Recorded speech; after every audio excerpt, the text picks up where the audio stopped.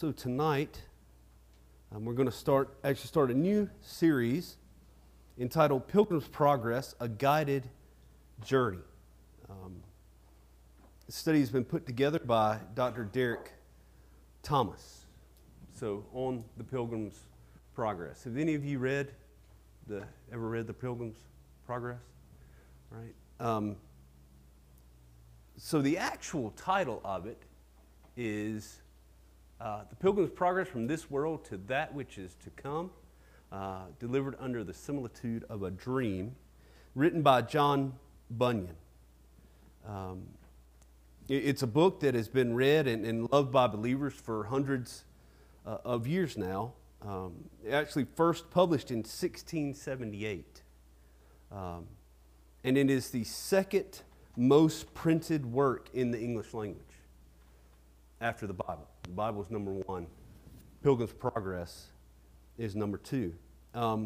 It's an allegory. It's where the characters and the places and the events in the book are all symbolic, and so they represent something else. And so this allegory follows the life of the main character of the book, Christian. Christian strikes out on a journey, and the journey is a representation of the way to salvation and to eternal life. And so we're going to kind of do a walk through this book over the next few weeks. Start with just a few facts about John Bunyan's life. He's actually born in 1628 in England. He had a pretty meager upbringing. His father's occupation was actually to go around and to repair pots and pans. So if your pot and pan got messed up, he would come and repair that, which is kind of crazy for my generation to think about, because nowadays if your pot or pan messes up, you chuck it and go get another one. But back in those days, they would repair those, and so those metal instruments in the home, and that's what his father traveled and did for a living. Bunyan, he actually married in 1649, 21, and the interesting thing is we don't know his first wife's name. You would think that for someone who has written such an influential work and whose scholars have spent so much time reading and researching about him and his life, we would know his wife's name, but we don't. We do know that they had 4 children together. At the point in his life when he got married, he was a non-believer. As a matter of fact, this is what he wrote about his early life. He said, "I had few equals for cursing, swearing, lying, and blaspheming the holy name of God. Heaven and hell were both out of sight and out of mind. As far as being saved or being lost, they were least in my thoughts." So he just didn't care. He was totally focused on the here and now. Didn't give a thought to eternity. And by the way, I have kind of, as I've studied and go through, I have kind of updated some of the language, so hopefully it reads a little easier as we do that. But through time, things begin to happen in his life that begin to make him think about heaven and hell and eternity. One pivotal moment that he talks about, that he recounts, is he was caught playing a game of tip cat on the Sabbath.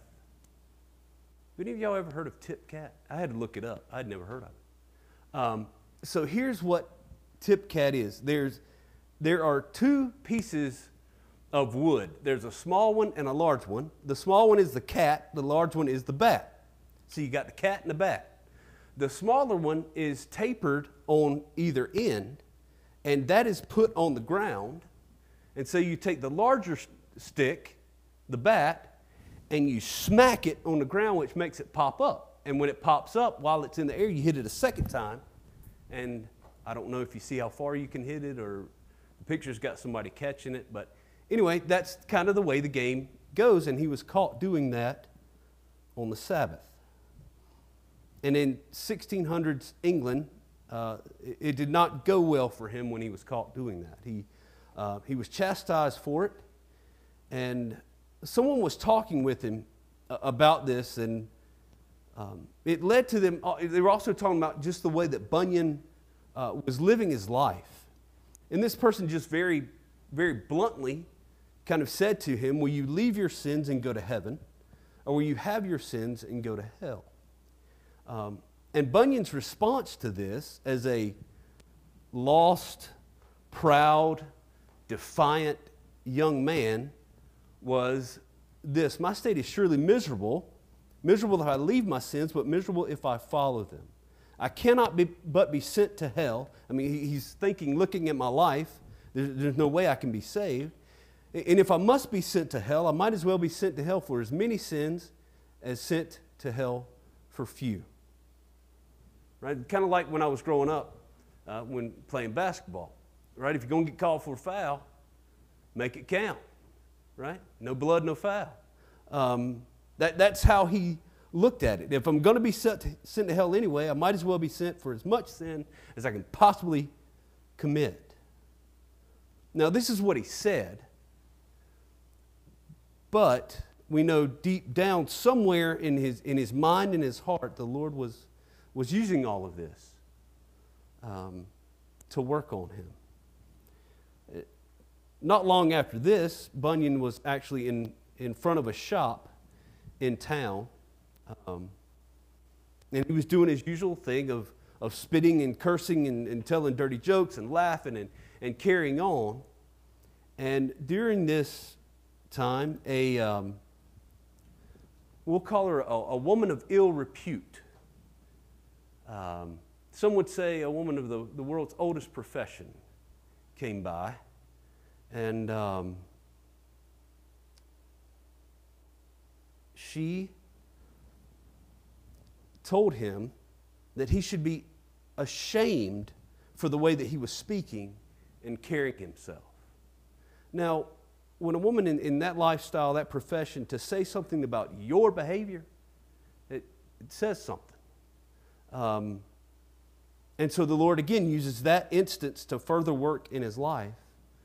And so he would kind of think about that instance and think about as conviction for sin started to work in his heart, and that would be for about the next 18 months before he was actually converted. So a year and a half of struggling and wrestling in his soul before he was born again. And these kind of biographical sketches of his life help us to understand a lot about what he wrote in the book. You know, for example, this is why Christian in the book does not just hear the gospel and immediately just believe right off the bat. He goes through a lot of different things throughout the book because of Bunyan's experience of wrestling with and carrying the weight of the burden of his sin until he finally believed and was converted.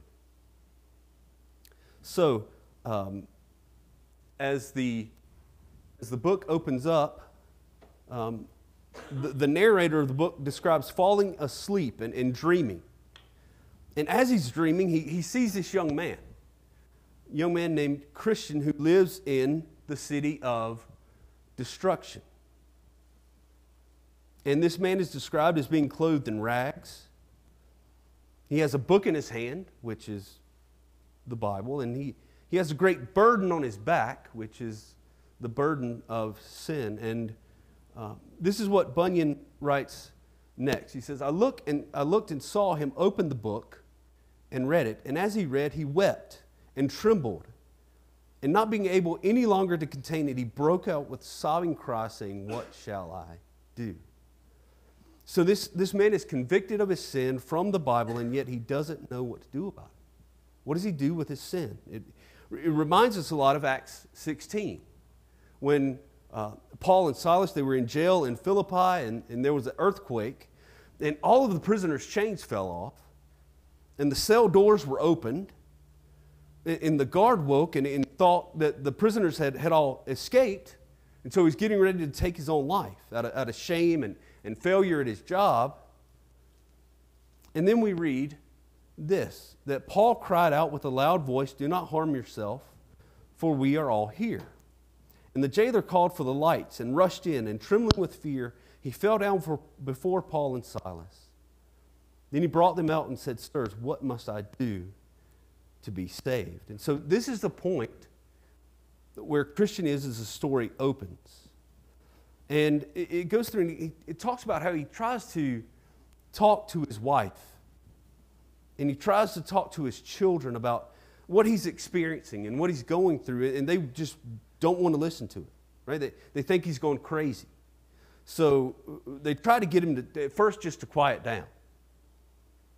After a while, they're actually harsh to him about what he's saying and his behavior. And then finally, they just kind of end up just ignoring him. So Christian began to be by himself and to pray for himself and for his family. And he would walk in the fields and he would read from the book, just trying to get rid of this great burden that he felt. And he said, it says he did this for days and days. Again, we can hear the echoes from Bunyan's life in this wrestling with this burden that he's carrying. And then one day, Christian met another man named Evangelist. You can see how the names of the characters immediately tell us about them. And Christian says to Evangelist, he says, Sir, I perceive by the book in my hand I'm condemned to die, and after that to come to judgment. And I find that I'm not willing to do the first, nor able to do the second. Basically saying, I don't want to die because I know that if I die, I'm destined to hell. And because of this burden that I'm under, there's no way I can face judgment. And so it says, then Evangelist gave him a parchment roll, and it was written on it, flee from the wrath to come. And so the man read it, and looking at Evangelist, he carefully said, to where must I flee? And Evangelist said, do you see the narrow gate over there? And the man said, no. The Evangelist said, do you see the shining light over there? He said, I think I do. Then said Evangelist, keep the light in your eye and go up directly to it. So you will see the gate at which when you knock, you will be told what you should do. And so we see here the biblical references. The parchment roll, which said to flee from the wrath to come, is from Matthew 3, where John the Baptist is talking to the Pharisees and Sadducees, and he asks them, who warned you to flee from the wrath to come? And then John the Baptist gives them this command to bear fruit in keeping with repentance. Jesus spoke in Matthew 7 about this narrow gate. He said, enter by the narrow gate, for the gate is wide and the way is easy that leads to destruction. And those who enter by it are many. For the gate is narrow and the way is hard that leads to life, and those who find it are few.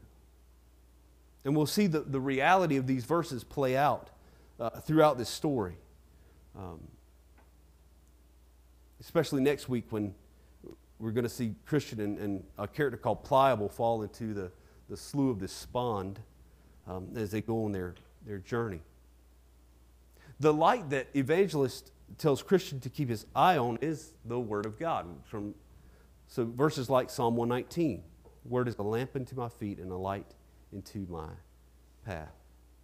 The book that Christian keeps referring back to, he always talks about this book that I'm reading. And we see here that Bunyan's making the point that salvation must come through the hearing of the Word. We spoke earlier about Christian's family, and he and his wife and his children are living in this city of destruction, and his wife and his children wouldn't listen to them about what he was trying to share with them. And he tells them early on, he says, I'm certainly informed, again by the book he's reading, that this our city will be burnt with fire from heaven, in which both myself with you, my wife, and you, my sweet children, shall miserably come to ruin, except some way of escape which I cannot yet see can be found whereby we may be delivered.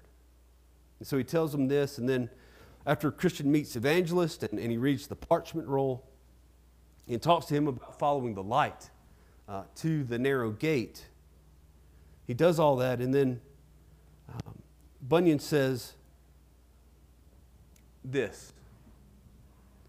So I saw in my dream that the man began to run.